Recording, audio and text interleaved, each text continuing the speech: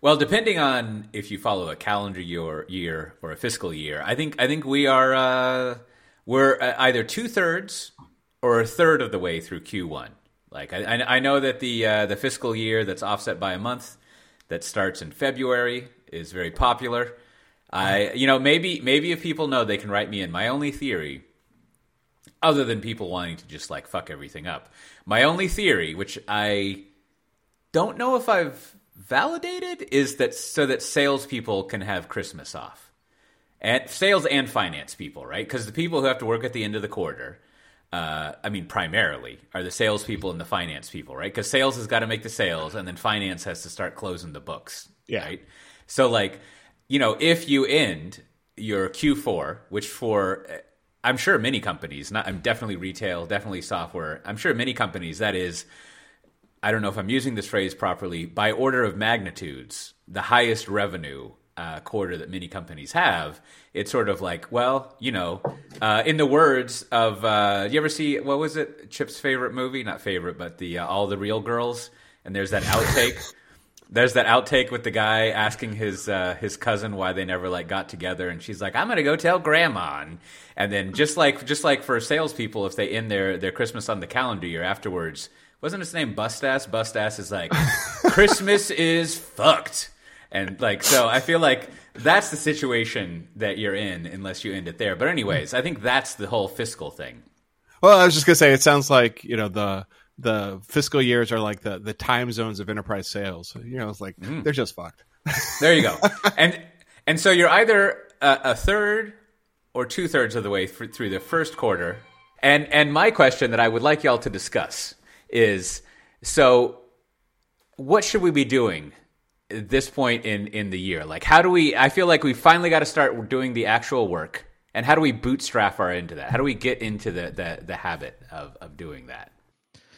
Lots of questions there, Cote. We'll try to get to them all. So I think, Matt, maybe the first one to figure out is my understanding of why people change the physical calendar is, in theory, it is supposed to align with your industry. So if your industry has events and your customers typically buy or sell at different times, that is the reason people move around the physical year, right? Because that way you're sort of like mimicking the industry. Now, having said all that, I do think the other thing that I've read about this whole thing is the fact that, like, it's just human nature. Like, if all your goals are due at a certain time, like it's part of like procrastination. It's just like, if you pick any date as the end goal, you'll just work harder to that end date. So that's just the idea of why sales at the end of the year, Q4 is always the biggest thing, because that's when the quotas end, and it doesn't matter if Q4 is in the middle of July or the middle of December. It's just, that's human nature.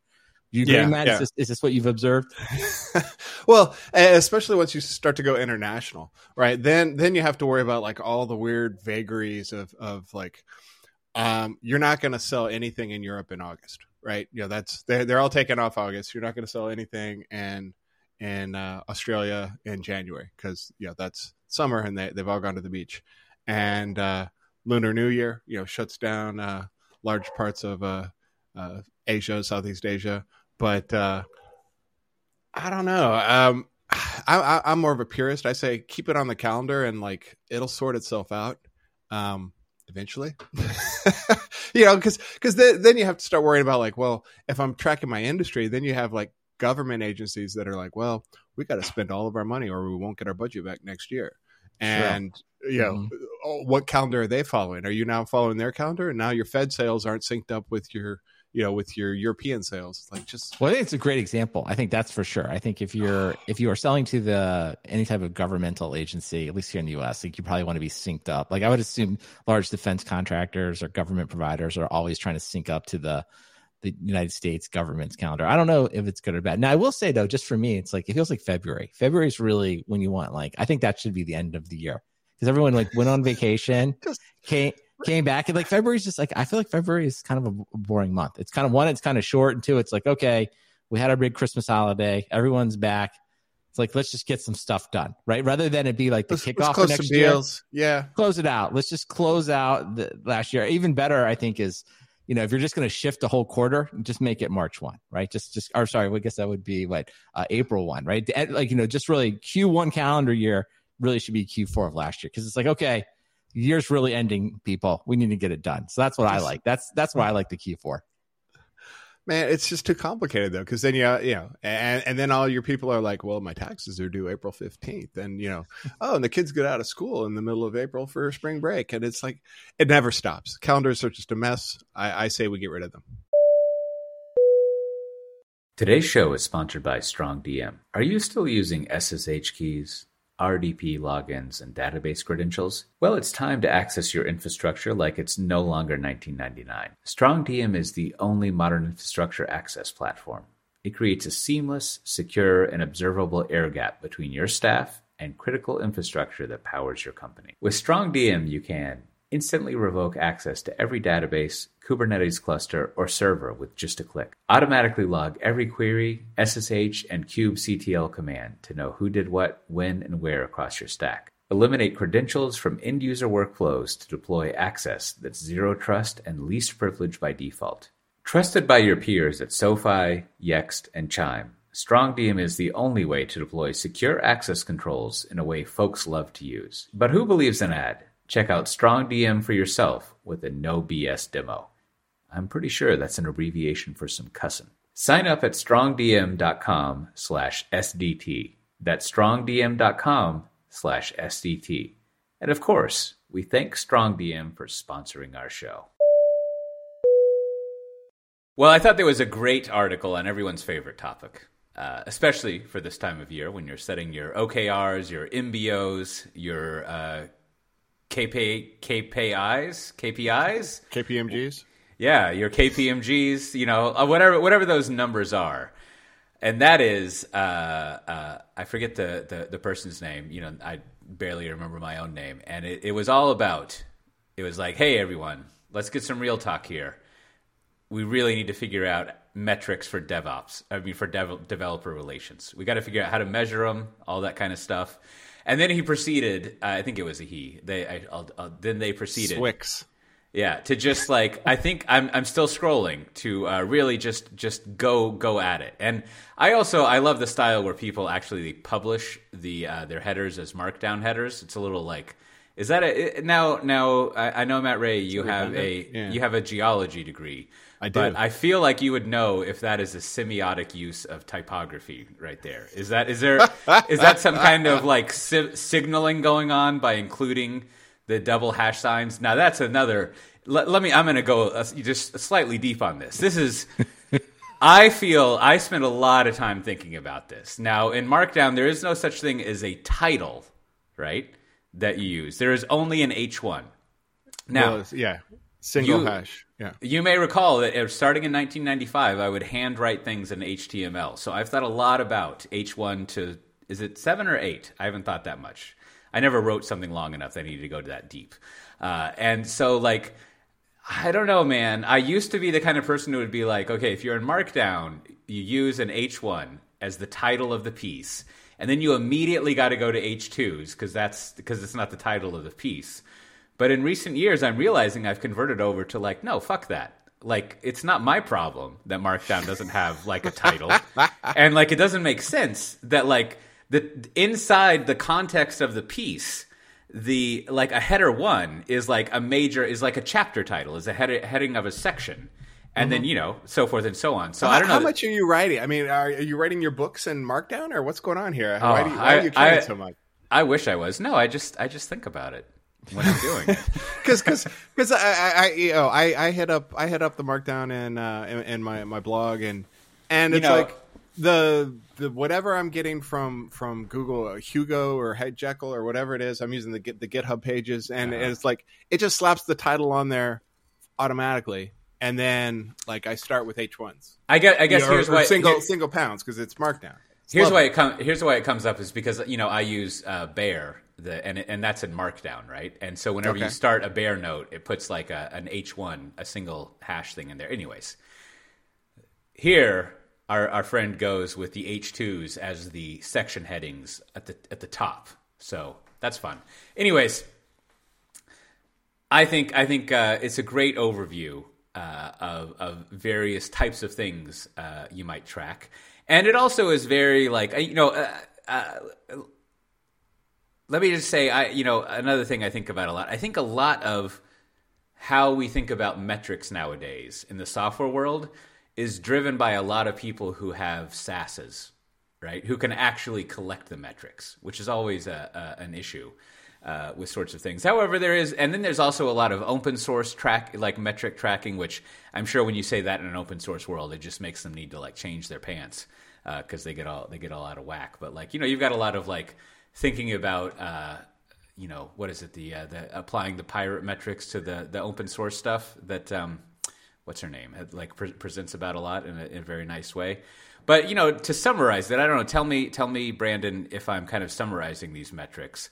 A lot of what you're measuring is basically in these metrics it's funnel stuff. You're trying to somehow measure the journey of a person, a developer or whatever, through the funnel of becoming a customer, basically, and kind of becoming part of your community and figuring out how to kind of track the way that stuff is going, which, seems fair. I think the only thing missing with some of these is, and this is a problem with all developer relations metrics and kind of all metrics, well, not all metrics, but definitely a lot of marketing metrics is sounds awesome.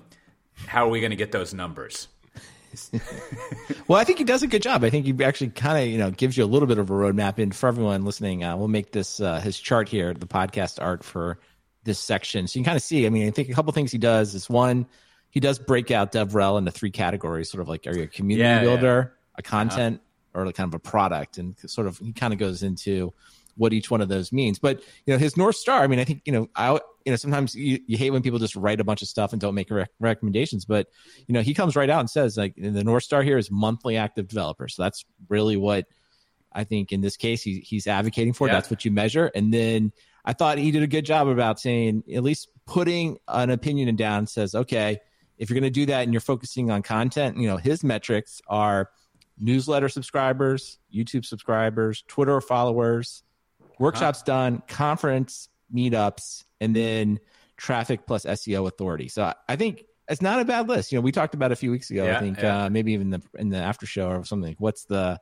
right thing to be doing? What's the right content for the specific type of job? So I was a little surprised that it was newsletters, but I get it. If you can create a really compelling newsletter and you're getting a lot of subscribers, that's a pretty deep relationship. And that's something that would take a lot. And same thing with YouTube. I think, Cote, you've talked about this before too. It's just if you want to be where the people are, you're on YouTube. So maybe it's, in retrospect, it's sort of clear that at least for the content side, that's where you should be. And then Twitter, of course, kind of out there as well. But I think, what wasn't on here as much was just the blog, right? The blog is usually the obligatory thing everyone's always talking about. But I thought it was interesting that he was really trying to promote subscribers or follow as really the metrics that's most important for a community. So I think that was interesting. And the nice thing about newsletters is typically they're opt-in. As I get subscribed to newsletter after newsletter automatically. But you can track opens. Usually there's the pixel, the tracking pixel, and so you can see what kind of penetration you get and how many people actually read your newsletter. Mm-hmm. I think I was on some newsletter that I filtered off to a folder, and MailChimp after a while just unsubscribed me because I wasn't open enough. And so I'm sure that counted. They're tracking. MailChimp at least was counting that kind of stuff. But it is a good metric because you get a feel for what content is working, and then if you go back into your newsletter and wrap all your links with the right kind of metadata or whatever, you can then get click-throughs and stuff like that. But it's, very tangible next step. Now he did not write this, but I'm gonna say this, that I think the newsletter that you need to create, though, is, especially for companies, you need to, I think it's mostly best if you'd attribute it to a person or maybe just a couple people, so it really takes on a voice. So this is something that I think is always hard in companies, is that if you're going to invest in DevRel, part of that is investing in someone's brand. Maybe they bring a personal brand to the community or to their job, but at the same time, I do think these newsletters do a lot better if they aren't just sort of the obligatory coming from the company and has the big company logo on it and stuff like that. But a newsletter like that, you feel like it's written by a specific person, and then it's like, even if behind the scenes there's a lot of editing that's going on, and I'm not saying someone can't get some help, but it's something that coming from someone, it's like those are the ones that I tend to read a lot more. Yeah. So I don't know, Cote, I know you've spent a lot of time writing. How do you do it? Yeah, I mean, I think about once every year I try to like restart my newsletter, and then I'm just like, whatever.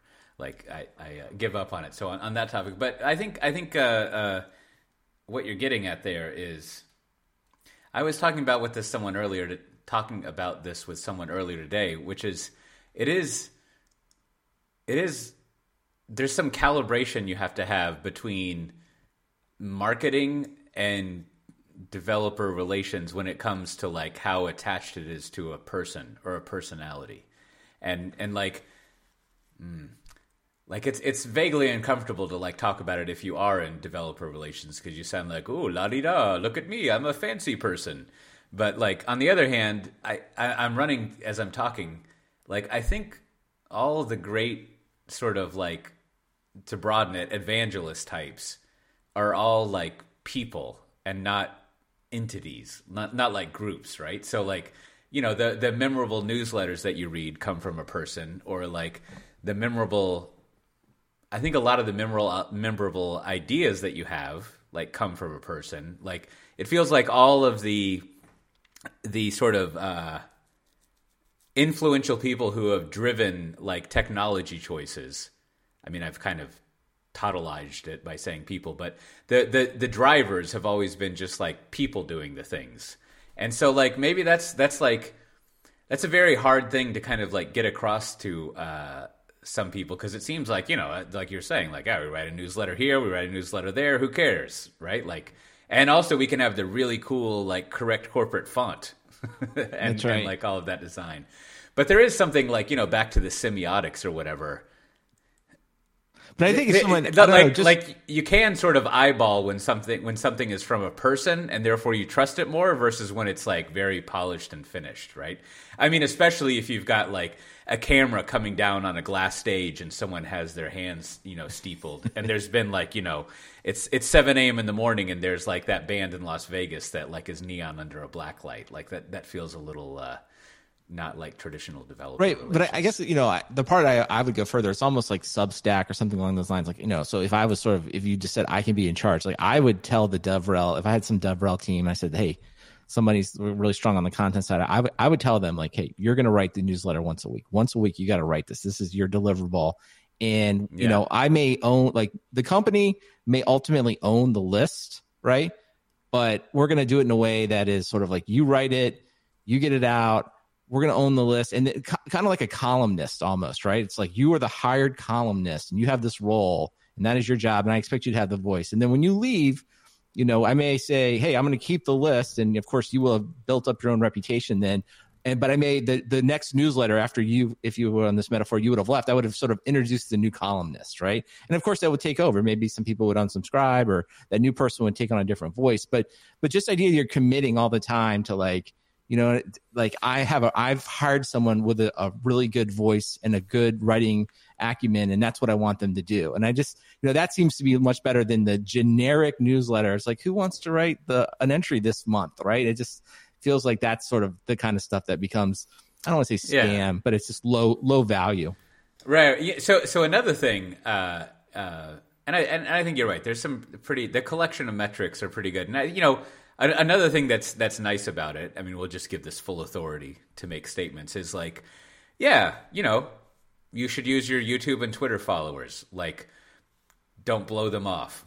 don't blow that off as like smarmy or whatever, right? Like, it's easy to kind of like blow that stuff off. Now, I forget if he mentions it, but like as I have delved a lot more into metric-y stuff, I figured out that I'm building up, I don't know if this is helpful, but some reputation as like doing metrics around here. But like, you know, when I look in YouTube nowadays, I treat like total number of views and like average duration watched as like the same value, right? And so that's, I mean, you know, you can, that's the one thing that when it comes to something like YouTube stuff that I'm more interested in than just total like whatever. Even subscribers, right? Is like if I post a 20-minute video, how many people watched 15 seconds versus all of it is nice. But anyways, the other thing, and I was trying to find like the quote where he says this, but when I read this, what I remember reading is basically there was this aside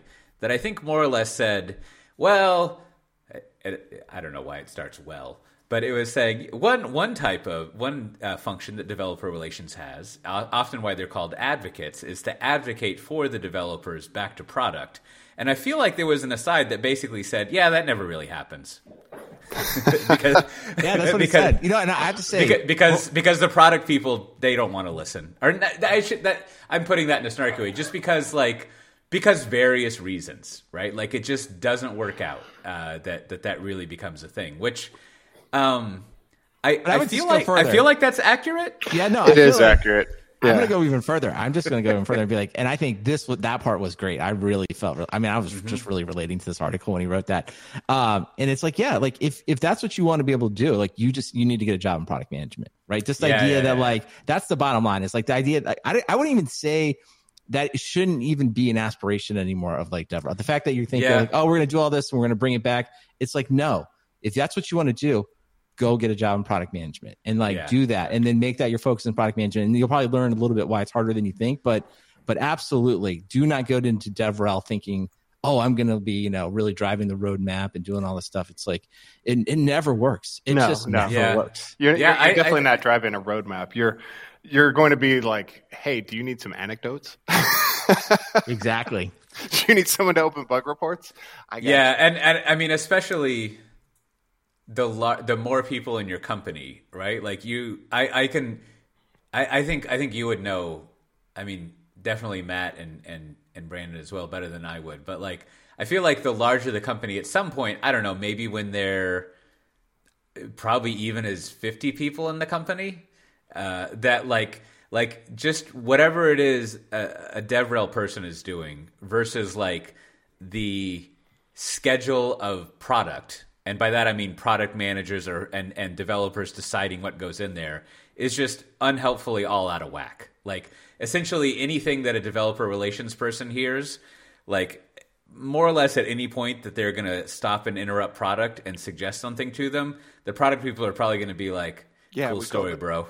Right? Like we got a bunch of shit going on over here. We don't have time to just suddenly take your input out of the blue. Yeah, I mean, hopefully that feedback is already known. It's called tech debt, right? The product people have already right. They've already got a roadmap, and they're like, yeah, stuff's broken, but you know what? We kept on moving. Yeah. And you're like, but the customers are complaining about this, and the users are saying this, and it's like, cool story, bro. But so I like the edit you're more or less saying, Brandon, which is like, let's summarize this section by saying it doesn't exist, right? Like this whole notion, this is the author. He writes it. He wrote it perfectly. I couldn't have said it. I was just sort of like nodding my head in massive agreement. Yeah, so it's like. Yeah. That's really good. But I do think the other one now, when you get beyond the content side, I think on the community, so kind of building communities is, Matt, is probably the area you want to talk more about. But I thought this was pretty good too about, I like some of these metrics. They were pretty simple, but they felt good to me. It's sort of like how many people are joining your Slack or your Discord, right? That seemed to make a lot of sense. And then how many, some type of commits or some types of contributions, that seemed really important too. So I thought those were pretty simple, but I also thought to myself, I don't know. He had a couple ones in there that were a little vague. Was like how many super users, and it's like, well, what does that mean, right? But I do think at the end of the day, those feel right. Just how many people are kind of in the Slack, for lack of a better thing, it does give you a really nice way to quantify. Like not only are there a lot of people in the Slack, but are there like lots of conversations happening? Because if that's going on, then yeah, you have a pretty good developer type following. So. Pretty simple, but I like those. I don't know, Matt, you've done this a lot more. Like those, hate those? What are your thoughts? I mean, yeah, you have to start somewhere, and those seem like they're all battle-tested, provably good starter positions. I mean, if you're going into this cold, start here. I mean, this is a great article for that. If, and then, of course, how your community works or doesn't work will, you'll reassess and adjust as you go.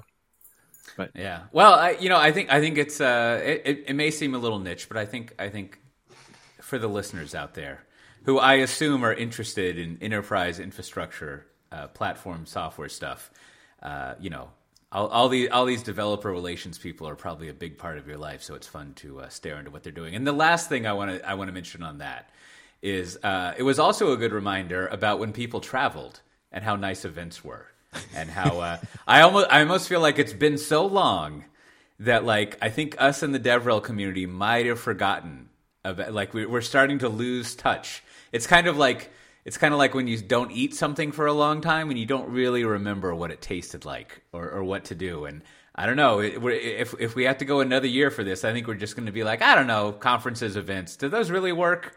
Like we're not going to have the intuition for it. Today's show is sponsored by Postlight. Postlight is a strategy, design, and engineering firm, and they want you to subscribe to their podcast. The show is hosted by Postlight co-founders Rich Ziade and Paul Ford, and you may remember Paul from his famous Bloomberg article, What is Code? The Postlight podcast is a weekly no BS conversation about what's happening in tech, business, ethics, and culture. A few of the recent guests include Clay Shirky, product discovery coach Teresa Torres, and a software-defined talk favorite, Chief Cloud Economist Corey Quinn. The show touches on topics like power of naming your initiatives, agency product management, programming in Python, and creating more efficient meetings. Plus, there's plenty of other discussion on everything from parenting to living in New York City. New episodes every Tuesday, available wherever you get your podcast. For more information to see all the episodes, visit postlight.com/podcast. So I'd like to ask all of you to search Postlight in your podcast player right now and give it a listen. And of course, we thank Postlight for sponsoring our show. All right, I haven't mentioned it recently, but our old buddies at the Cube, I think they somewhere in Twitter they mentioned this. Now I didn't go to look at the primary sources, the video, because it's only 44 seconds, so I think you can summarize 44 seconds in a tweet. But it looks like Scott McNealy, who for the people who are not in their 40s who are listening. Scott McNealy was one of the founders. He was a founder, right? And CEOs and the CEO of Sun Microsystems. Now, Sun Microsystems, for those people who are not in their 30s, that was a company that made really cool hardware, all sorts of hardware that was very popular in the late 2000s that ran on something called Solaris, which is a Unix variant. And they came up with Java, which is a programming language. All these things are still around. I know. You can't escape the enterprise. And they were what I would call kind of a big deal for a while there. And I think I didn't see Scott saying it. Have I ever told the story about when I had like the biggest analyst dumb shit thing to say when Scott popped into a room at some point that I was in? No, tell us. I should go over that at some point. Remind me, and I'll maybe that'd be a good some after show content. Well, anyways, like it looked like he said we should have just called it what we were doing cloud, which I don't think he's wrong. I think that would have been, I don't know if that would have made them successful, but I think it would have been a valid application of the word because they did have. I think you were there at the time. Right, Brandon? I was, yeah, absolutely. But they did have something called network.com, which was, it took me a little while to figure this out, but I think it was basically an HPC, which is, what does the H in HPC stand for? High performance computing. It was basically like before the idea of Hadoop was around and bigger cloud things, it was like if you needed to do a bunch of parallel processing that was very fast, high performance, then you would spend a lot of money on HPC stuff. I remember the University of Texas was always like, check out our HPC cluster. Check out our Ranger. We named it after some cowboy shit, and which is as you do. As you do. So I think network.com was a big batch job HPC thing. And I remember them talking about how it would be awesome to run it in Siberia because you would have to spend less money cooling it. Which was some fun talk, but I like this. I like this idea. Let's explore this idea of running in Siberia. Now's not a good time for that. No. If Sun had jumped on this if Sun had jumped on this cloud thing, now this would be a second vocabulary second major thing that they should have done. The first one is they should have adopted Linux in like 2000, which I think was also said. But this would be the second thing is like we should have like when EC2 came out was that 2005. I think Sun was still around then. Like we should have like there's something we should have done there. We needed the 6-page memo and Ben Black and those people to like write this thing. A lot of it's I was there during this period, so a lot of it is a little bit revisionist history. So there was this thing called like the Sun Grid or the Sun Grid engine, right? Which was that's kind of it really was, I guess, a precursor to like infrastructure as a service. I mean, it wasn't exactly the same, but I mean, it was something you could run. At one point, you could like put up like generalized. It was basically just run your own workloads in the Grid engine. So it was there, and then. The other thing that Sun did, and like everybody had done, before containers, right? Solaris had zones, and then I think BSD had jails, and so like a lot of the pieces were sitting right there. But I do think the revisionist history just is sort of like they did launch it, right? And I don't. Okay, you could have called it. You could have called it cloud, but like Grid was pretty. Grid was a pretty good. Grid was what people were thinking at the time. Yeah, right? And it's like, and that's what people were thinking about, and people did know about it. It was like, okay, that's interesting, and so it wasn't like. I guess let me just summarize it this way. It's like having a good idea at the wrong time is still being wrong. Right. But it doesn't help you any better. Well, right? but you're adding even more, Brandon, which is like they did do it. Right.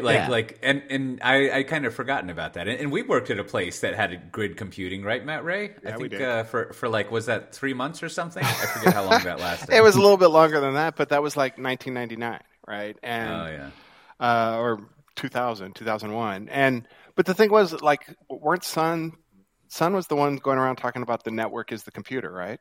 Yeah. So they were already 99, they were already on that track. It's just the world wasn't ready for that, right? And it took it took a bookseller to convince people that we should put all our stuff on somebody else's data center.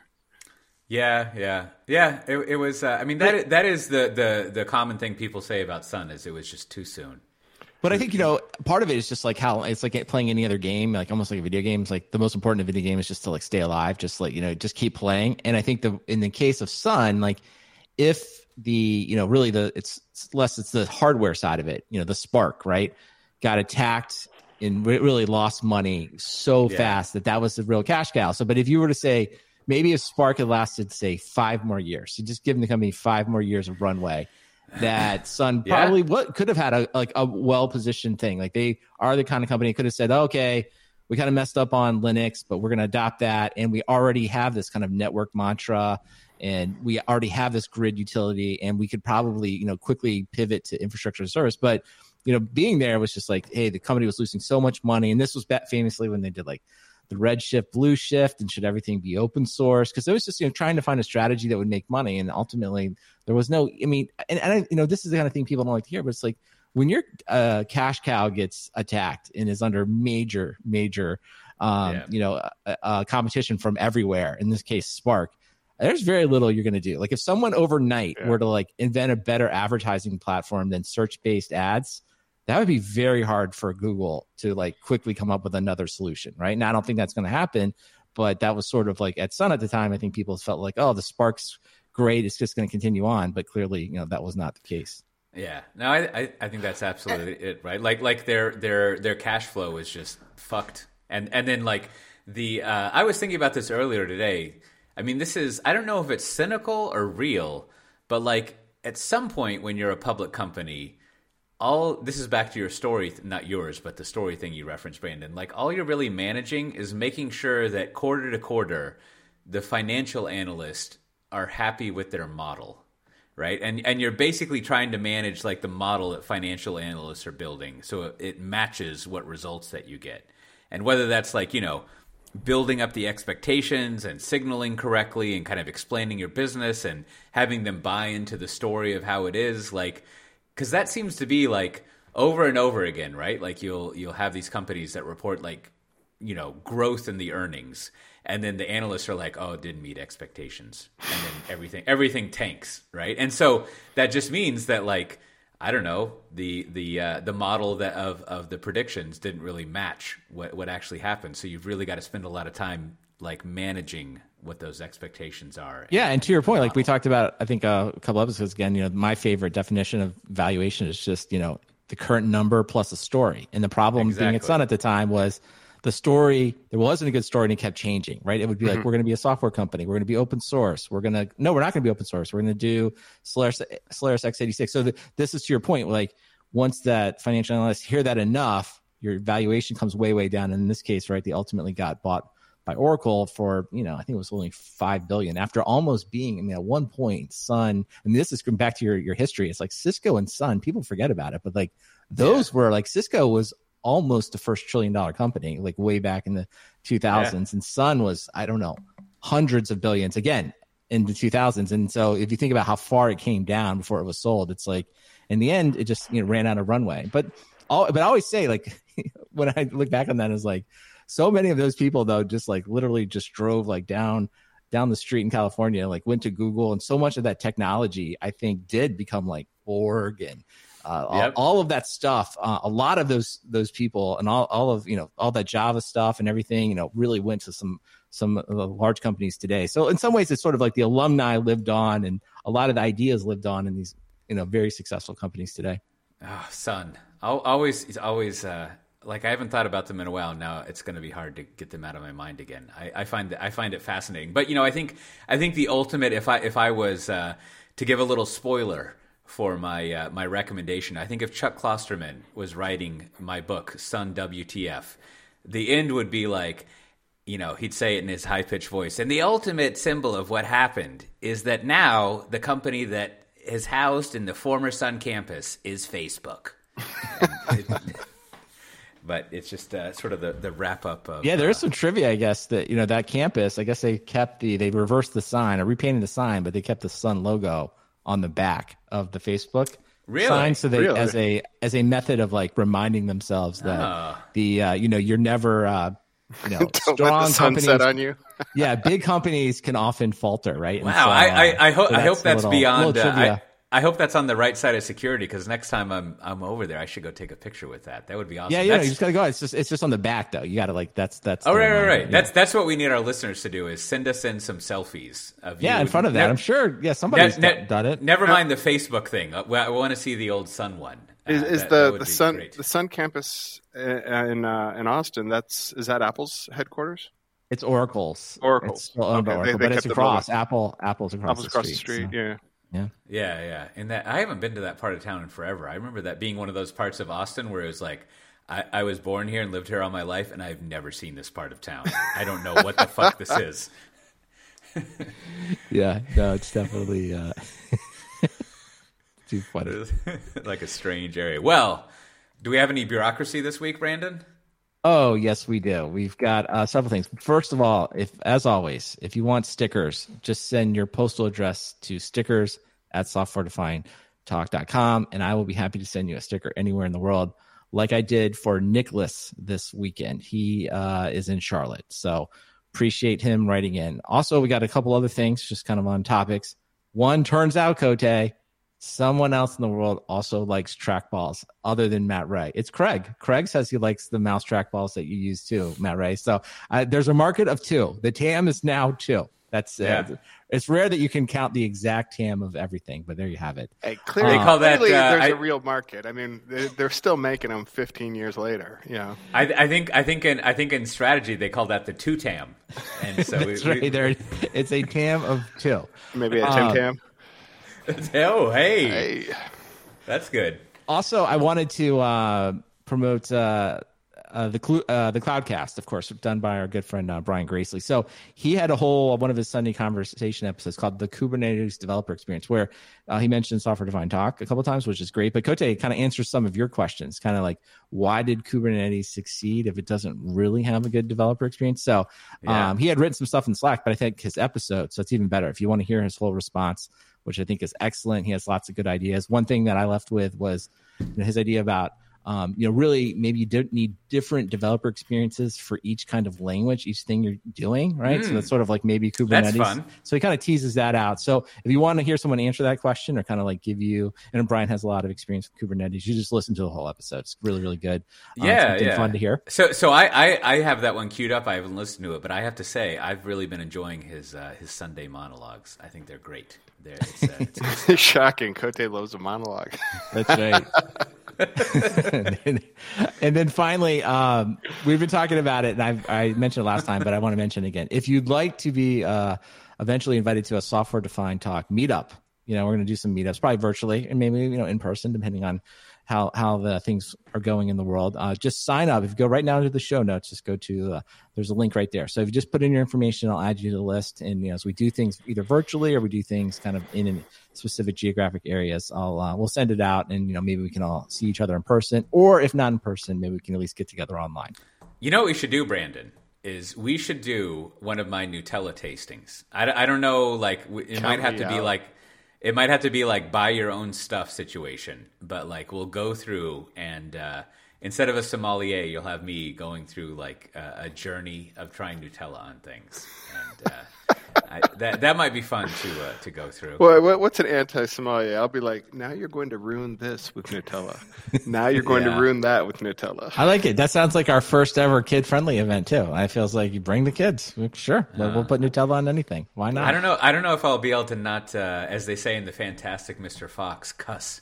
Like that might be hard. That's true. Maybe we'll just give a parental warning. It'll be like PG-13. Whatever. I'm a professional. I can moderate myself well if it's marked for kids, especially in front of children. Yeah, you're not Australian. Although I had to explain to one of my kids this morning that although the phrase "turd knocker" is delightful, make sure not to say that at school. And the child that I was talking about this with, she was like, I guess I've given it away. She was like, oh yes, I know. And I said, because sometimes people don't like that. And then I said, as we were biking together, and what would you call those people? And I pointed at her, and right on cue, she was like, turd knocker. So you've taught them so well. Yes, My father kids would be proud. Yes, my kid's always like, what was that? He said, son of a beagle. Yeah. One of the better phrases. Well, speaking of remembering conferences, there are several of them coming up. One of the ones that I'm most excited about is one of my teammates, Layla, and a whole bunch of other people have worked on putting together the .NET Beyond Conference, which is March 30th and 31st. It's all totally free, and I think it's being broadcast on Twitch. I'm going to be emceeing some parts of it. emceeing is the best job because you're just like, hey, we got someone else coming up. See you later. With a few more words. But yeah, it'll be a great conference. So if you go to softwaredefinedtalk.com/347, you can check out the .NET Beyond conference. Also, in May, it was rescheduled to the 23rd to 26th. There's that conference. We've got all sorts of discounts depending on what you want. If you go to softwaredefinedtalk.com/347, there's also a lot of CFPs open. There's one for that conference in Wisconsin. If you're into, it's in July, so there won't be any snow, but I guess they have cheese. I don't really know the deal with that. And also Birmingham, DevOps Days Birmingham, Alabama, not England. I think they have theirs open. Now, I think the CFP for DevOps Days Austin is closed. They asked me to come talk since I spoke at the original one and other ones. So I should be there unless, I don't know, some disease or virus happens or something. But that will be May 4th to 5th. It'll be great to be back in Austin and see all that group. I haven't seen them in a while. And there's a CFP for DevOps Days Chicago. There's a Splunk conference coming up in June. But the conference you should really pay attention to is Spring One Platform is going to be in San Francisco, December 6th to 8th. My boss was just there checking out the Moscone West, see how things are going. Boy, it'll be fun to be there and see what they have going on there in the old San Francisco. I haven't been there forever. So if you go to softwaredefinedtalk.com/347, you can check all of those out. You should register for them, submit papers, or whatever you like. Now with that, Matt Ray, what do you have to recommend this episode? My recommendation this week is an audiobook. If you read or saw the movie The Martian, the author Andy Weir has I don't think it's new, but it's new to me. So a book called Hail Mary. Brandon, have you already recommended this one? I didn't want to step on you. I have read it. I didn't like it as much as the other people well, I did. haven't finished. No, I was not as a big a fan. So, I could see, but I did read it. Yeah. Okay. Well, I think the audiobook would probably be better than the book. No, I did the whole audiobook. I guess just to completely destroy their recommendation. Be like, listen to the whole thing. I just thought it was okay. I haven't finished it yet. I've got about an hour and a half left. So I will say I think it starts strong, and then toward the end it sort of tailored out a little bit. Yeah. For me, though. I think if you like The Martian, you probably like this. That's probably true. Anyway, I'm enjoying it. I think the voice actor's pretty sharp, and it's nice to take a break from the constant tech podcasts and the like, and listen to an audiobook now and then. So it's 19 hours, but whatever. I'm enjoying it.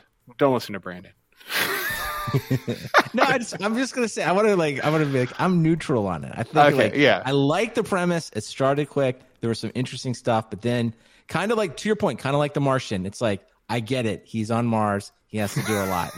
I just felt like there's a point where it's like I get it. I get it. Yes, he's smart. He comes up with innovative solutions, and it's just like it just wears me out. But some people love it. If that's what you liked.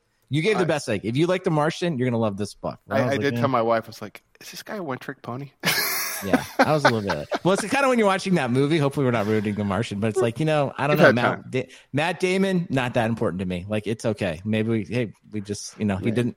He's not gonna make it home. Maybe he didn't make it home. Maybe we need more gravestones on Mars. So anyway.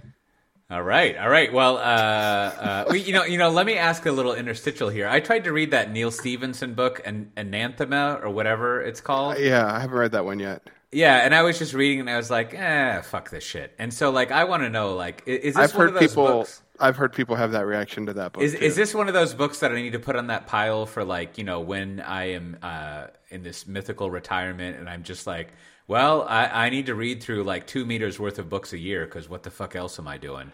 Do I need to put it on that pile because I need to invest the time in it and it'll be fun? But this is the feedback that I need to know because I feel like it would be a great sort of premiere TV miniseries. Yeah, I have that sense, but I just I don't know. I don't want to there's something off with it, and I don't know what's up with that book. It's annoying.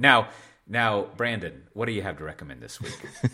Well, so many things. I feel like we're just going to the anti-recommendation. I don't know. Just some hot takes here. One, Neil Stephenson. I'm not sure I think too much hype. I'm not. Oh no. I don't. I'm just again. I know people aren't going to like that. So yes, I would put that on the bookshelf, right? I would just be like, all right, Stephen King also.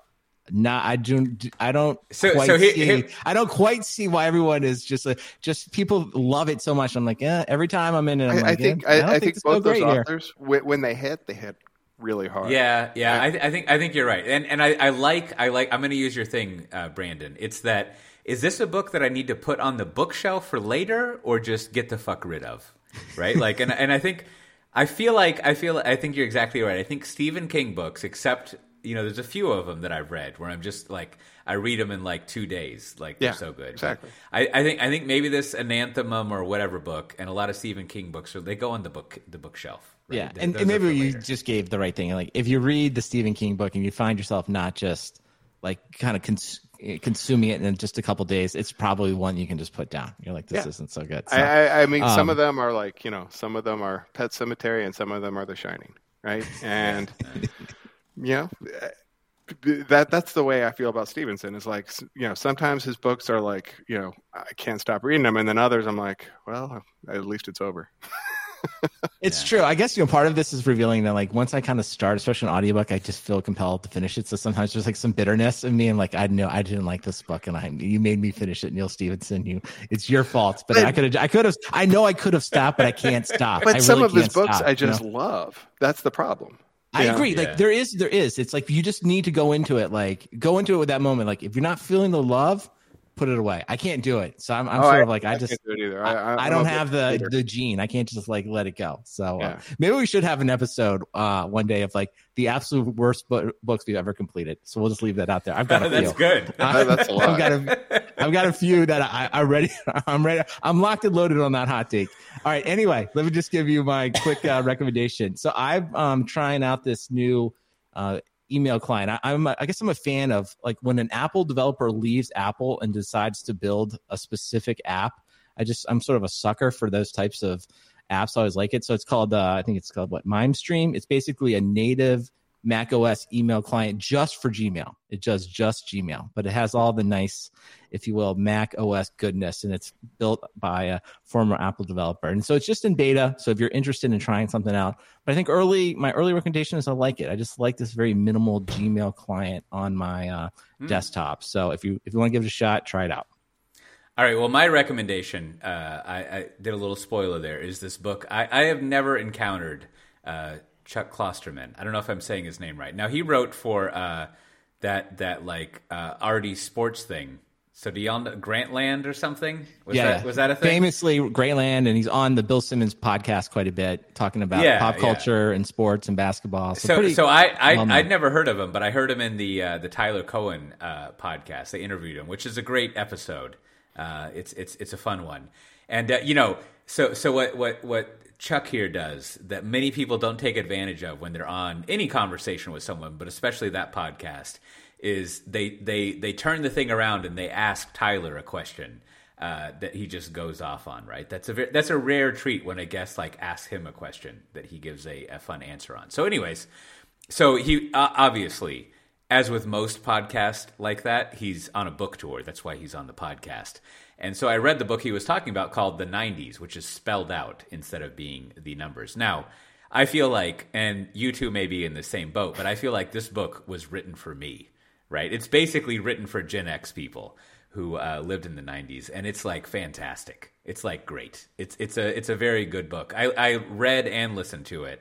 I mean, it's a good, there's a lot of stuff I forgot about that I think it's not only, I mean, it's definitely not a history, but it's almost done in the style of, how do you say that guy's name? Halberstam, the guy who wrote like the 50s and the 60s and the 70s. And it kind of has that same format. And it is more or less one of those books built out of like, getting what's that thing that has a gun that spits out like gunk that you put between tiles, like whatever that's called, but like it's basically a bunch of articles that are just like spackled together with that thing. It's like a big a caulk. That's right. They got different names for that in other countries, but like it's just a big caulking gun of a bunch of articles, but still it's fine. It's good reading, so you should I think it's worth checking out. And I started listening to some of his other books.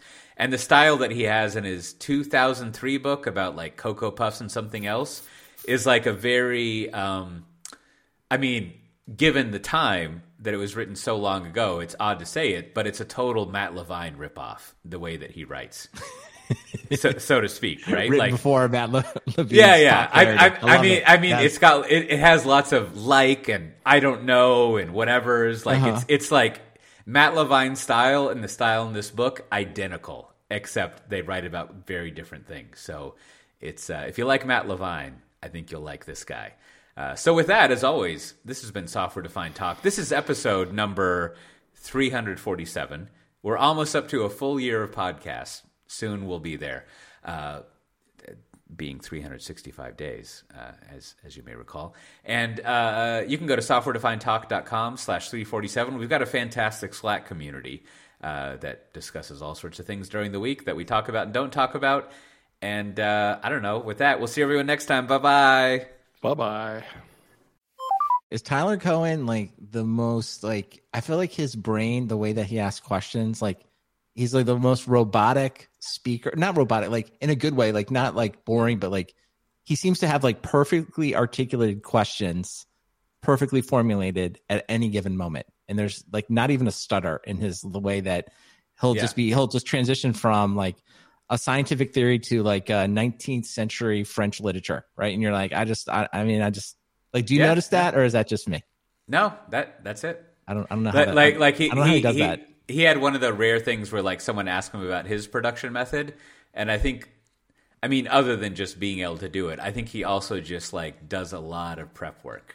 Right. And so, yeah, that's you know. Well, I'm always wondering. I haven't heard this episode yet, so I have to go check it because Klosterman is like he seems to be like all over the place, like just like kind of talking. So I'm interested. Maybe I'll listen to it here. Yeah. Like it feels like a contrasting style. Like I don't know, like what do you get when you get Klosterman? No, it's together. Right? It's great, and part of the charm is like if you've listened to like Tyler Cohen enough, like you kind of like. At least what you hear, you understand this personality, whether it's actually him or whatever. I don't know why I'm disclaiming, but like you can tell by the way the conversation is going that like Tyler is like loving it. Like you can tell he's just like, this is the fucking shit, right? Like he's all into it, which he doesn't always happen with his guests, right? But the two of them like fit together extremely well. Well, I don't know. Like the one that's funny is like I think it must be really intimidating. I would be intimidated if I went on that show, right? Because I think his questions are just so like quick and like thoughtful, but like it doesn't seem like people do enough of like asking him back, like kind of like trying to engage him back in the subject, because like he'll sort of like it's almost like he has like some kind of rule of engagement. Like if you don't engage him back, he's just going to come at you with like science, literature, popular events, right? But if you come back with him, because a couple of people do it. And it's like, wow, that's when it gets interesting. You're like, whoa, this no. You can tell what he wants. Like, I don't know if he's ever written. Well, he has written about this, but I don't know what his take on himself is. But he seems to always be thinking like, I might be slightly autistic, like that, like Tyler Cohen. I mean, he wrote a book about this, if I remember. And so I think like that's what he's always going for is like that conversation. And so yeah, I mean, like you said, when it happens. The show like takes on this whole other dimension of fun. Who is ringing the doorbell?